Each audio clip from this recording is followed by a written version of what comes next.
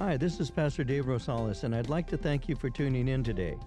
If you've been impacted by these Bible studies, we'd like to hear from you. Whether you're listening through iTunes, Google Play, or any other platform, tap on the stars and leave us a review. Support for this podcast comes from your generous gifts and donations. If you'd like to support this ministry, would you consider partnering with us? Visit our website at calvaryccv.org and click on Give. You can leave us a one-time gift or set up a recurring general donation. Thank you for your support. And now let's begin today's message.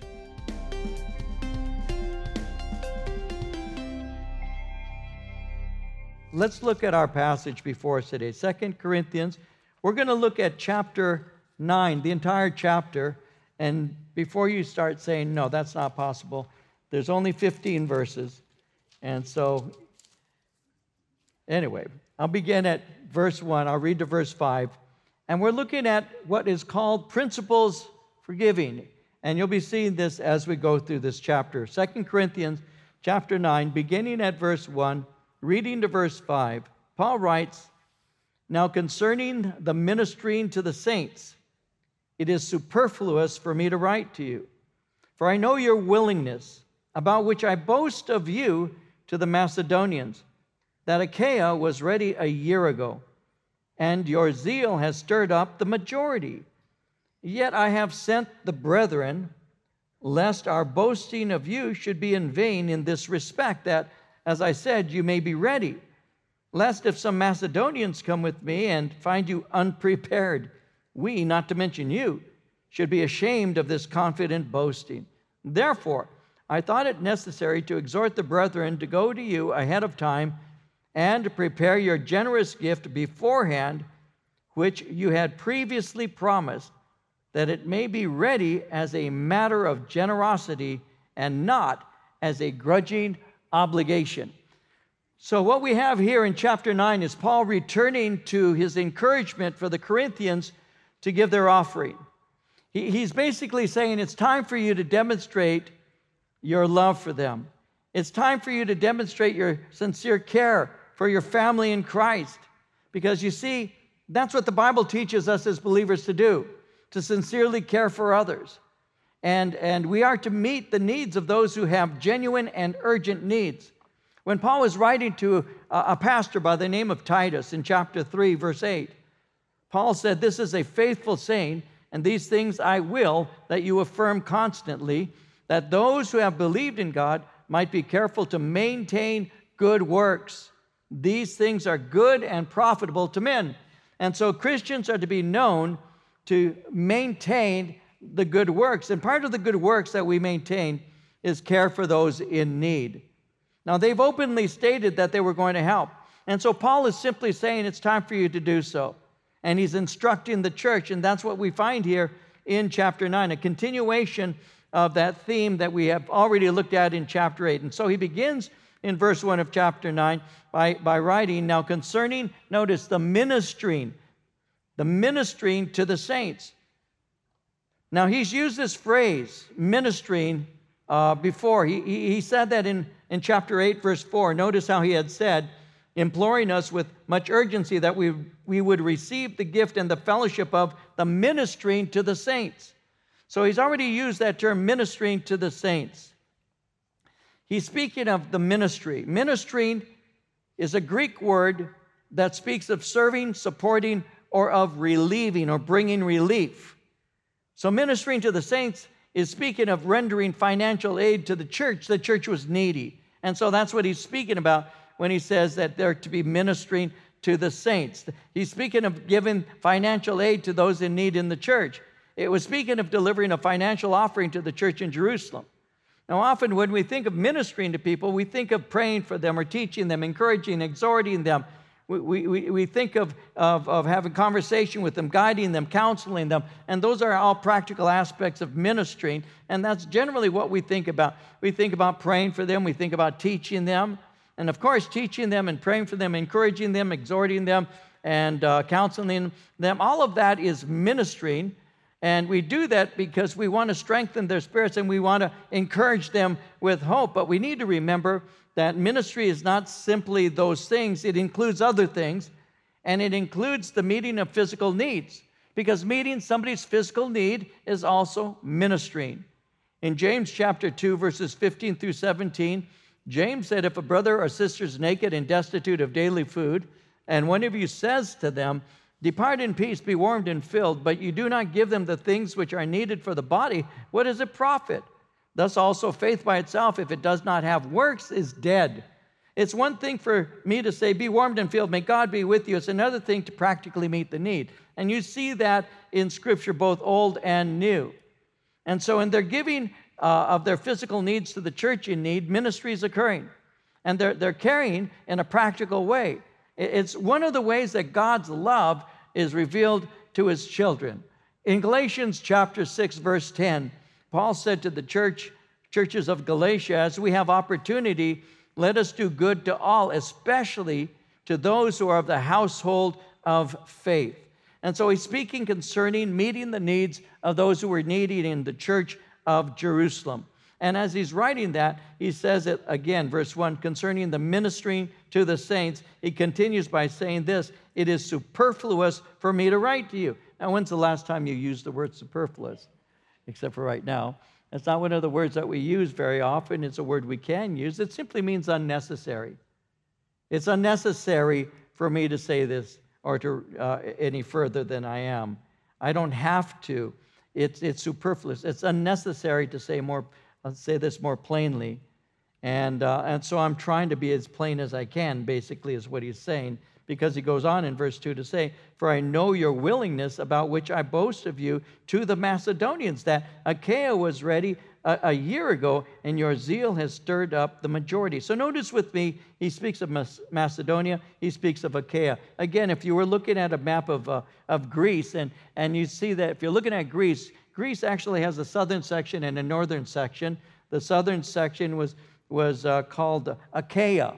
And you would take the southern section and you would go up to what is called an isthmus. And when you get to the isthmus, you go across and then you go on up and you're going to begin entering to the north. And to the north would be called Macedonia. And that's basically what he's speaking about. He's speaking about a geographic location. He's talking about northern Greece. He's talking about southern Greece. I spent a month in Greece when I was 25 years old. I actually celebrated my 25th anniversary in Thessalonica when I was in Greece. And so I've been there at this isthmus. I've seen the ruins of Corinth, and gone into Athens and all the rest of that. And so he's speaking concerning that. He's speaking concerning how he was boasting of the Corinthians to the Macedonians. And he had said to them in verse 2, Achaia, which is the southern region, Achaia was ready a year ago, and your zeal has stirred up the majority. So he said, I was boasting of how you were ready to minister a year ago. And their desire to help had touched Paul deeply, and he had spoken of that to the Macedonians. Now, earlier we had already seen that he had used the Macedonians as an example to them, but now he says that he has used them as an example to the Macedonians. He said in verse 2, your zeal has stirred up the majority. You've had the effect on them of being a great example of faith and sacrifice. Your zeal has produced a response in them. As I mentioned to you once out of Hebrews 10:24, how the writer said, let us consider one another in order to stir up love and good works. That's what you've done. Your example has provoked them. You've been a great example of love. You've been a good example of good works.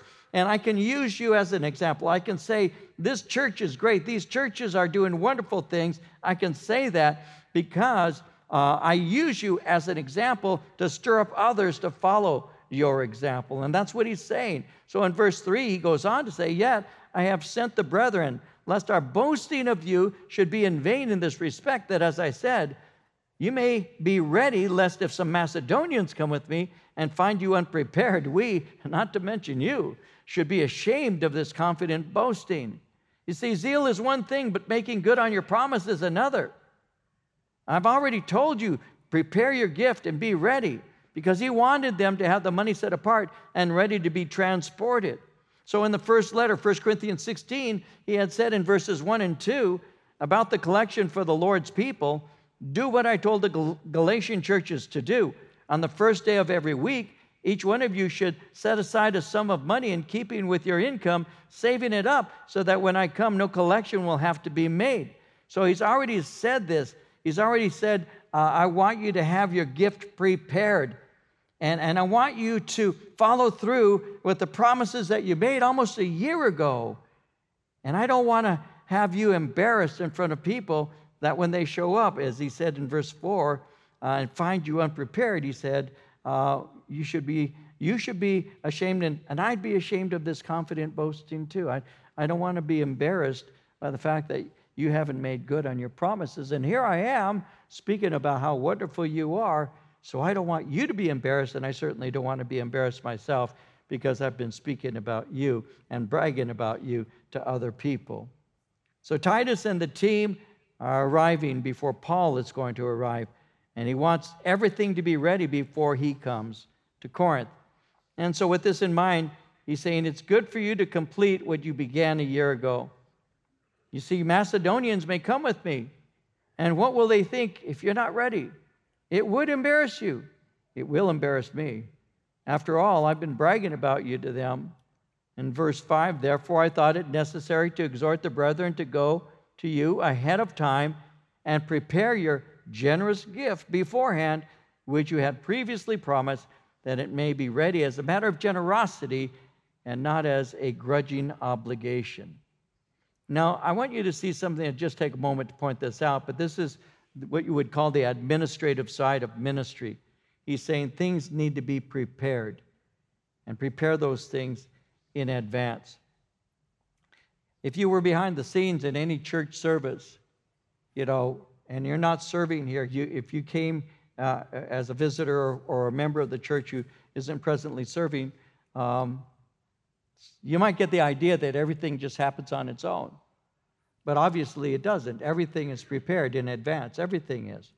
If you were here first service, and some of you sometimes come first service, you'll know this already. Our worship team is already up here before services begin. They're already up here, and they're practicing, they're preparing, they're going through their list of songs that we're going to be worshiping through that day. Everything. You have people out in the foyer area. You have people in the parking lot. You have people all around. And they're preparing because the church doesn't just happen. It's not like that. The church is prepared. And there needs to be preparation. And so he's simply saying that this is just a principle. He's saying, don't be in a rush to complete what you should have already had done. And as he's saying that in verse 5, notice how he says, prepare your bountiful gift beforehand, which you had previously promised. Your bountiful gift, which you previously promised. Bountiful. Your bountiful gift speaks of a generous gift. It's speaking of a benefit that's been bestowed upon someone. So it's now a matter of them keeping their word, a word that they voluntarily promised. They voluntarily gave. Notice it's given as a matter of generosity and not as a grudging obligation. Not a grudging obligation. Generosity speaks of desire born out of love for God. It's spontaneous. Proverbs 22:9 says, he who has a generous eye will be blessed, for he gives of his bread to the poor. But a grudging obligation speaks of a greedy desire to keep, to hold for yourself. You should rejoice to care for others. You shouldn't be trying to find a way to keep things for yourself. This is important because giving reflects the knowledge of what God has done for us. It denotes honest maturity, it reveals faith, and it reveals godly priorities. And therefore, the Lord would have us to be generous, because in a moment we're going to see why we should be. But the fact is, Paul is explaining to them that they should have things prepared. It should be organized. I wrote to you and was expecting something to be done about a year ago, and now they're on their way to pick this up. And so have it ready, be organized and administrate it properly. And I want you to have it ready, and it should be generous. You've had a full year to prepare so that when they come, you won't be embarrassed because you were unprepared, and I won't be embarrassed because I've been bragging about you. And so this is what he's speaking about, and he's speaking of this, doing it as a matter of generosity, not in a grudging way. But, verse 6, this I say, he who sows sparingly will also reap sparingly, and he who sows bountifully will also reap bountifully. So what I'm going to do here is I'm going to give us some principles of giving, because Paul is teaching the Corinthians these principles.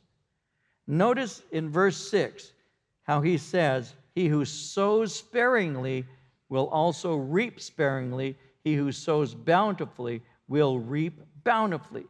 So to illustrate how a person gives and the attitude we should have, Paul uses a farming illustration. And it's a picture that's intended to illustrate faith-filled dependence. The farmer knows a few things for sure. One, a farmer knows that he doesn't have control over the weather. But he also won't sow seed where it has no chance of producing a crop. He's not going to throw his seed on ground that will not produce. In my backyard, at my home, I have a section on the side of my house that I have planted plants there that will not grow. Nothing grows there, not even weeds. So that's a blessing in disguise when I think about it. But it doesn't, nothing grow. It's very, very few things can grow there. I have some trees that actually took root, but I put some ground cover on it and it all died. I've put other kinds of plants and they die. It's just bad. And so, I won't throw a seed. I won't put something in a portion of land that isn't going to produce. It would just be a waste. And so a farmer isn't going to sow seed where it has no chance of producing a crop. The farmer also knows that when he sows seed, he's doing his part. But as he sows that seed, he assumes that the seed is going to actually grow. So his sowing seed is an act of faith. It's an act of faith that it's going to grow, but it's also an act of faith that it's going to rain. Because he's going to rely on the weather. And he has no control over the weather. He can throw the seed, but it doesn't mean that the seed will germinate. And it doesn't mean that it's going to rain. And he knows that. And one of the things that the Jewish farmers knew is that they had to rely on the rain. Now remember, all the way back in their history, the nation of Israel, God had told the nation that if they were faithful to him, he would provide rain for them. He would provide what is called the early rain as well as the latter rain. He had said to them, you have been in captivity in Egypt. And in Egypt, there's the mighty Nile River. And all the irrigation needs and various other needs are met by that one mighty river. But he said, I'm going to take you to a land that doesn't have a mighty river. Because the nation of Israel has the Jordan River. And the Jordan River is not a large river at all. So he says, I'm taking you from a place that has this immense river that provides all the water. I'm going to bring you to a land that has no river that can do that, the Jordan River. And so what you're going to do is you're going to learn to rely on me to provide for you, because rain is going to be a symbol of my provision and my grace to you. In Deuteronomy 11:14, God said to the nation, I will give you the rain for your land in its season, the early rain and the latter rain, that you may gather in your grain, your new wine, and your oil. So they're going to be sowing their seed, but they're going to be depending on God. They're going to be sowing their seed, and they're going to be praying that God will cause it to rain. Now, after sowing the seed, there was little more for them to do than to simply wait on the rain. And this they were to do, and they did it with a certain attitude. They would wait on the rain patiently and expectantly. In James chapter 5, verse 7, it says, therefore be patient, brethren, until the coming of the Lord. See how the farmer waits for the precious fruit of the earth, waiting patiently for it until it receives the early and latter rain. And so when they would sow their seed, they would patiently and expectantly wait for the rain to come so that the seed would germinate and they'd be able to harvest their crop. And so their seed was actually sown in faith. By throwing out the seed, they were actually acting out their faith. Now, the practical application of this, because the context that Paul is using this is, related to finances, and he's saying that they need to be generous in their giving to help those in Jerusalem. So the context here is very basic. When you sow your financial seed, there's an element of faith that God will bring in fruit. And when the farmer throws the seed, it can appear that he's throwing it away. Those of you who've gone outside and you've taken seed, either you can use those little machines that spread the seed, the seed spreader. You can do it by hand, whatever you do. I've done both. I can kill seed by hand or with a machine just as easily. But when you do that, when you go out, you see it spreading, and if it's on the ground before you put any topping or whatever, when you spread the seed, it seems like you're throwing it away. It could appear that way, and that's the whole thing. And when you give your gifts to the Lord, it can appear that you're just giving it away or throwing it away. That's the whole point. You're sowing seed. And sometimes when you're sowing the seed, you may seem to think that, well, where's this going and what's it going to do? But when your seed is sown in faith, and that's what he's telling the Corinthians, when the seed is sown in faith, the Lord produces a crop. In Malachi 3, verse 10, in the Old Testament, it says, bring all the tithes into the storehouse, that there may be food in my house. And try me now in this, saith the Lord of hosts, if I will not open for you the windows of heaven and pour out for you such a blessing that there will not be room enough to receive it. In the Old Testament, this is the only place that I've found in Scripture that ever says to try God or test him. It's the only place. And it's related to them bringing their offering to him. And he's saying, bring your offering in faith to me and see if I won't open the windows of heaven and care for you. So it's an act of faith. It may seem like you're throwing your money away, but you're trusting the Lord to provide. And that's the lesson. That's the principle that Paul would be teaching us through the Corinthians. He also points out, and notice this, the second thing, he points out that it only makes sense to be generous in giving. Why? Because if a farmer only sows a few seeds, he reaps a very sparse crop. If you only throw a little out, you're only going to get a little in return, is what it would be saying. Again, he who sows sparingly will also reap sparingly. He who sows bountifully will also reap bountifully. So it only makes sense to be generous. And again, he's already spoken about that in verse 5 when he spoke of their generosity. He's already spoken to them, and he's saying it simply makes sense to sow seeds, many seeds, so that you can reap many benefits that the Lord will bless you with. In Proverbs 11:24, there is one who scatters yet increases more. And there is one who withholds more than is right, but it leads to poverty. So to give financially is sowing into the kingdom of God. It's a spiritual act of faith. And if you desire blessings from the Lord, Paul would say, do not withhold from the Lord. In Proverbs 3:9 and 10, honor the Lord with your possessions, with the first fruits of all your increase, so your barns will be filled with plenty, your vats will overflow with new wine. Now notice verse 7, let each one give as he purposes in his heart, not grudgingly or of necessity, for God loves a cheerful giver. So he encourages proportionate giving based on a decision of the heart.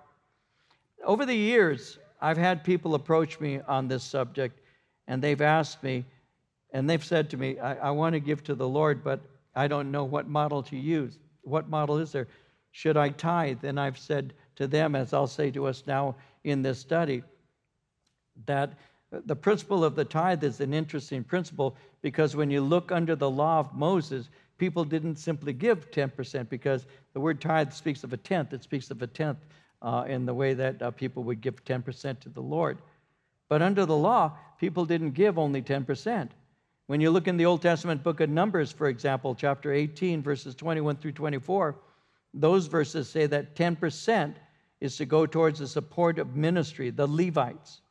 Then when you look in the book of Deuteronomy, chapter 12, it says 10% goes towards the support of religious feasts, their festivals.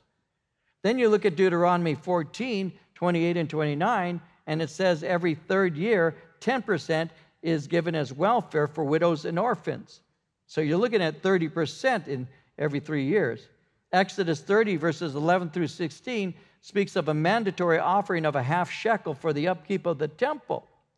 And if you said, well, I really can't afford to give, so I'm going to keep some of it for myself, that was called borrowing the tithe. And Leviticus 27:31 says, if a man wants at all to redeem any of his tithes, he shall add 1/5 to it.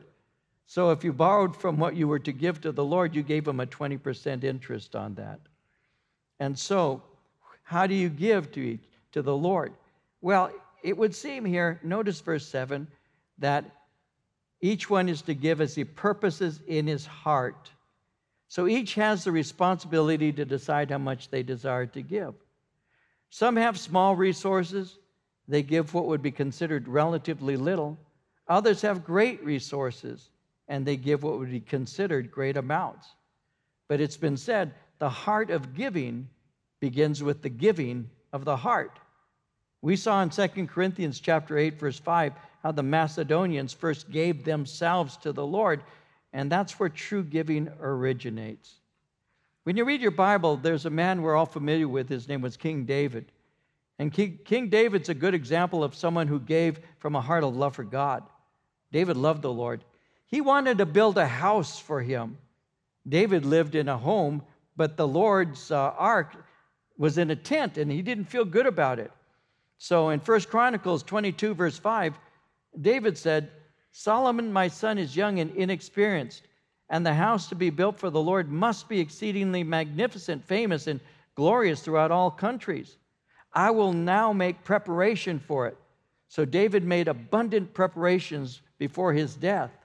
Later, David revealed the amount of his personal contribution to the building of the temple when he said in 1 Chronicles 29, 3 through 5, Moreover, because I have set my affection on the house of my God, I have given to the house of my God over and above all that I have prepared for the holy house, my own special treasure of gold and silver.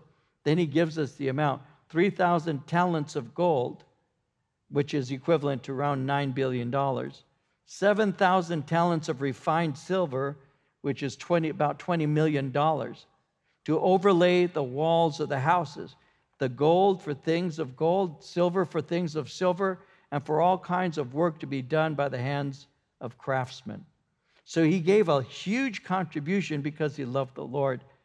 And Paul tells us in verse 7 that God loves a cheerful or a joyous giver, and that described David. Because in 1 Chronicles 29:17, David prayed, I know also, my God, that you test the heart and have pleasure in uprightness.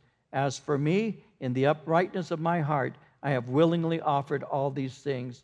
And now with joy, I have seen your people who are present here to offer willingly to you. You see, the mature Christian finds giving to the Lord a joyful experience. It's a genuine pleasure. That takes time to learn. Let's see how did I see this work out? Well, when my children were small and it was Christmas, I wanted to teach them the lesson, it's more blessed to give than to receive. And so as they were small, we would celebrate Christmas Eve. We would celebrate with my kids and Marie and me. And each one of the children had one gift that they could open on Christmas Eve. And what we would do is I would read out of Luke chapter 2, the Christmas story. And I would share with them a devotion. And they would be seated there with their little gift because I let them choose which one they would want to open on that night. And they'd be sitting there almost shaking with anticipation. I want to open this up. And you could see it. They would be almost vibrating. There's vibration. And I'd tell Marie, stop vibrating in front of the kids. They're going to get the wrong idea. But the kids would They would be holding on to the gift. I would read Luke, and then I would pray, and then I would say to them, we're not going to open these gifts at the same time. Each one of you will open your gift individually. And we would change it, maybe from the oldest to the youngest, and the next time the youngest to the oldest, and then we would switch it up. And I'd say, I want you to watch them open their gifts so that you can see the joy that they have as they receive it. And so we would do that. Now, of course, little kids, they're not, they would say, oh, that's wonderful, but they're not interested. They're really not. When I began to see the change in them was when they grew older. Then they got to the point where they actually had picked out the gift, they gave it to their sibling, and they watched the face as their sister or brother opened it up. And when they started having joy at seeing the other receive, then I began to think I was teaching them the proper way to have more joy in giving than in receiving. And that's something we learn over time. If we still are the person who thinks Christmas is our birthday, we've made a mistake in our theology. Because it's a celebration of gift giving, of how God gave his gift to us. And when we learn that, when we get the joy of doing that, then that shows us as maturing. I can still remember when Marie and I were first married, I went to a flea market, and we didn't have much money. And so I went to a flea market, and you get some good deals. It doesn't matter if one leg's a little longer than the other, as long as you kind of lead like that. But I still remember, I bought bright red pants, bright green pants, bright yellow pants, and then I bought this big thing of perfume. I mean, a gallon for $3. What a deal. So I'm thinking, and I remember giving these gifts to Marie, and she didn't appreciate them. And so now my gift to her is to take her out so she can pick her own gifts out, because she's a lot happier that way. But I started learning early in our relationship that the real joy was to see a joy in that person as you gave to them. And that's how it is in Christian giving. It's more blessed to give than to receive in Christian giving. And that's what Paul is speaking about. He's speaking about the joy of generosity, to give bountifully to somebody else because you're doing something in the name of Christ and blessing them. And that's how it works. And that's what God would have us to know. God desires us to do that. He desires us to give in such a way that we're able to minister to the people. And God will also take care of us. Again, in verses 8 and 9, God is able to make all grace abound toward you, that you always, having all sufficiency in all things, may have an abundance for every good work. As it is written, he has dispersed abroad. He's given to the poor. His righteousness endures forever. So God promises to supply your material needs and will make it possible for you to continue giving. Somebody said, he will bless the increase of those who give cheerfully, that they may have not an excess so they can live in selfish luxury, but the sufficiency with which all genuine believers ought to be content. Again, a generous man will prosper, and he who refreshes others will himself be refreshed. He says now, verse 10, may he who supplies seed to the sower and bread for food supply and multiply the seed you've sown and increase the fruits of your righteousness, while you are enriched in everything for all liberality, which causes thanksgiving through us to God. So God has supplied seed to the sower, and God is the one who has blessed you in the first place. You're simply giving out of what he has first given to you. In 1 Chronicles 29:14, we read, who am I and who are my people, that we should be able to offer so willingly as this? For all things come from you, and of your own we have given you. Again, when my children were learning to give, as small kids, they didn't have jobs. And so Marie would give them an allowance out of my pocket, and then the children would give me a gift. And they would say, oh, I wish I could give you more, Daddy. And I'd say, no, this is fine, because I paid for it. So no, this is fine. They didn't give me anything out of their own sweat and blood, toil, work, creativity. They gave it to me out of mine. And that's how it works, and that's the whole point.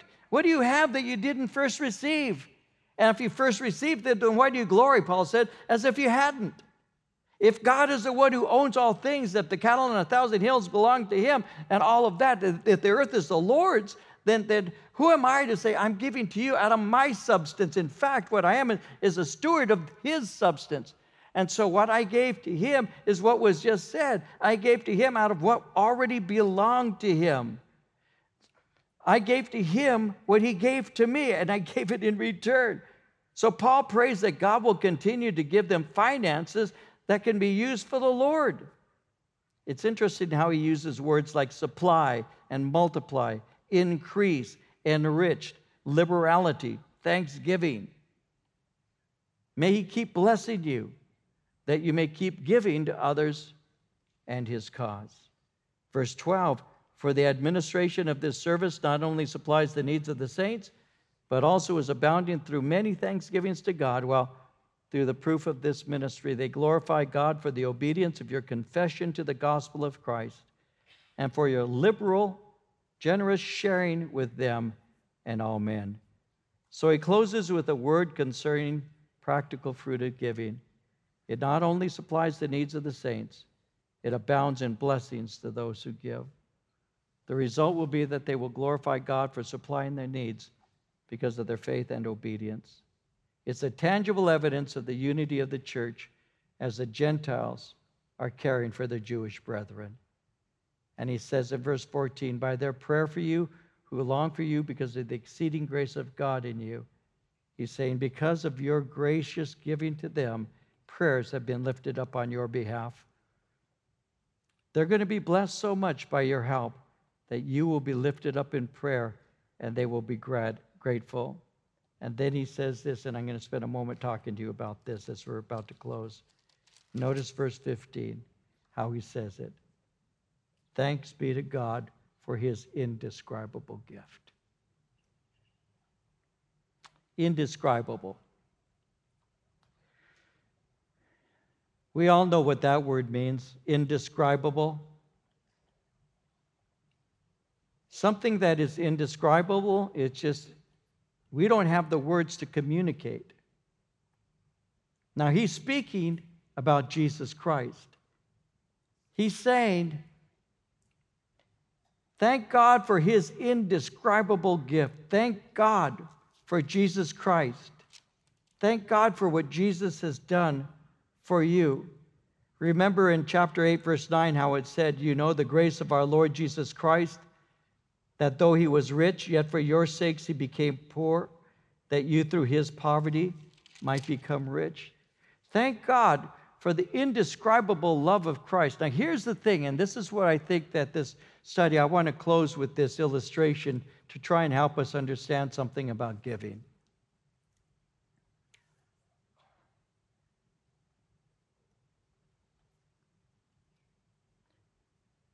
And I'm going to use a very, a natural illustration to try and bring a spiritual meaning to this.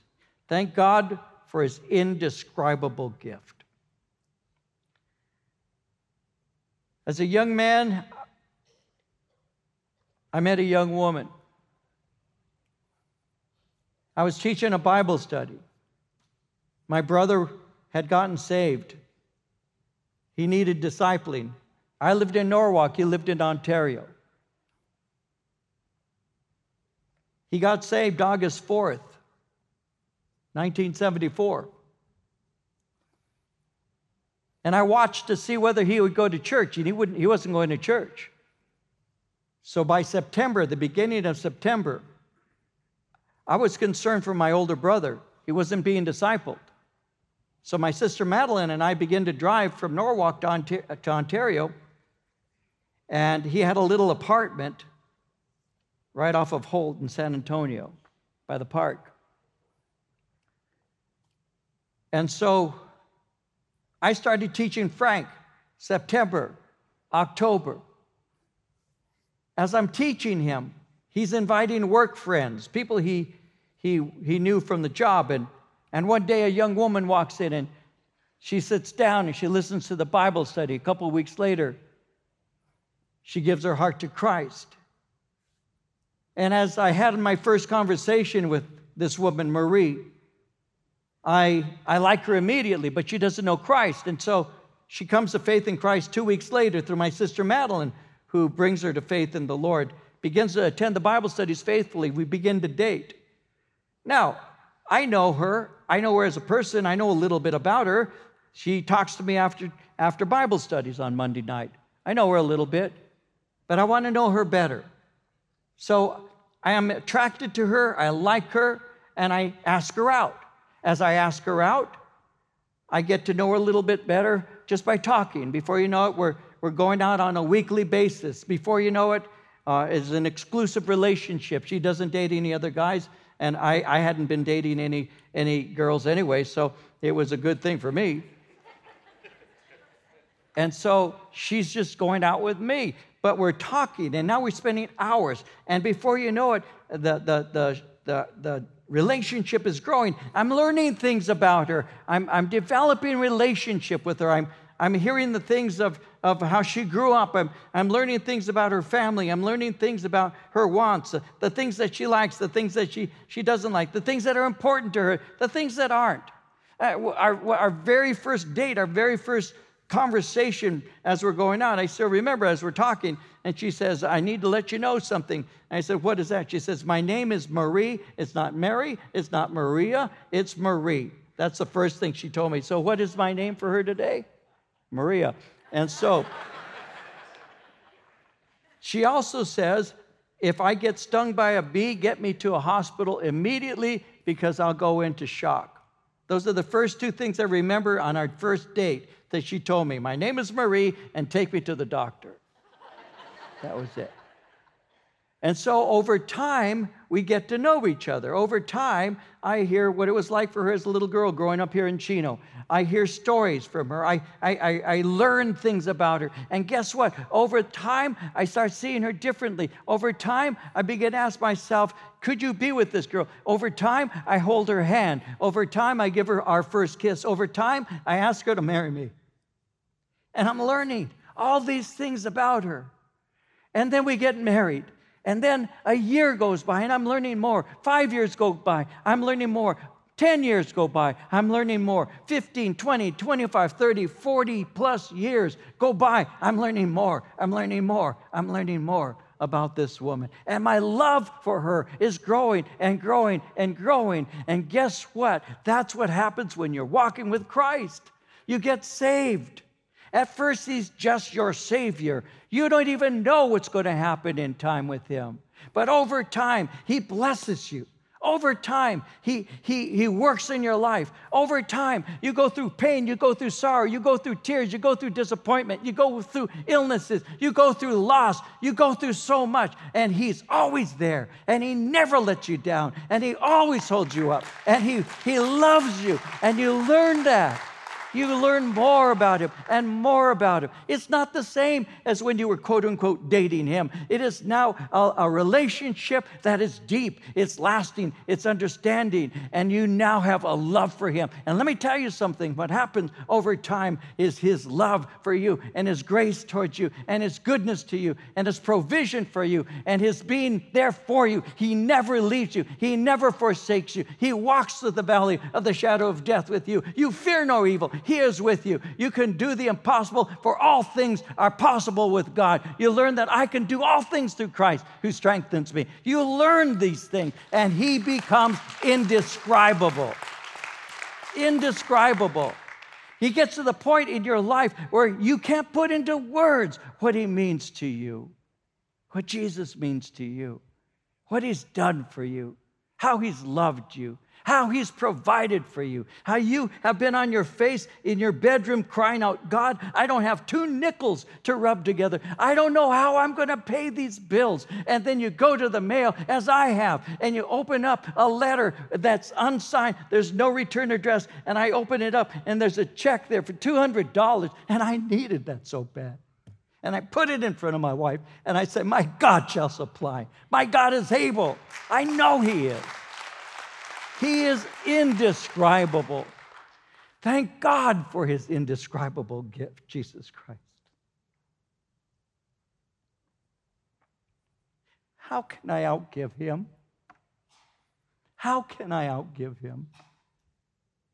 How can I grudgingly hold on to what I think is mine when in fact all that I have came from him? That's what Paul is teaching us in this passage. Corinthians, you only have because he gave. He doesn't want your grudging obligation. He wants your cheerful heart, because he became poor, took upon himself human flesh, dwelt amongst man, died on a cross, was placed in a borrowed tomb. But he rose the third day, and he gave you life, and he poured his Spirit into you, and he's provided for you every step of the way. Thank God for his indescribable gift. Thank God for his Son, Jesus. And so when you give to the Lord, you give with joy, because he first gave to you. And those of us who hold back from him, perhaps you haven't been spending enough time with the one who loves you so much that he gave everything up for you. Perhaps you just haven't spent time with him to realize yet that you have all that you need in him, and he will provide you with all that you need. Has God come through in your life? He's come through in mine. He continues to do that because my God is faithful. That's a fact. That's a fact. My God shall supply all my need. He doesn't supply all my greed. He supplies all my need. And I have learned, so have you, many of you. Contentment, it comes through spiritual things. It comes through relational things. Contentment doesn't come because I have a nice home. Thank God that I do. It doesn't come because I can drive a nice car. Thank God I can. But those things have not given me satisfaction. They haven't. What gives me satisfaction is him. It's him. It's when I've been on my face many times, crying out to God for my son, for my daughter, for my friends, for my mom, for my dad, for my brother, for my sisters, for my church, for my wife. God, in Jesus' name. God, in Jesus' name. Jesus, help us. And he comes through, and he delivers me. And I'm never alone. He's always with me. So I give to him because he first gave to me. And Paul is saying, Corinthians, you've had a year. You could have and should have prepared. I expect you to be generous. When they show up, don't embarrass yourself, and don't embarrass me, because I've been bragging about you, and I know God's working in you. So be generous, because your brethren need generosity right now. They need your help. So help them. And don't forget what God did for you, because what God did for you is the basis of all that you do for others. Thank God for his indescribable gift, Jesus Christ. Beloved, if God so loved us, we also ought to love one another. If you'd like to learn more about Pastor David or Calvary Chapel Chino Valley, please visit our website at calvaryccv.org. Thanks for listening, and have a great day.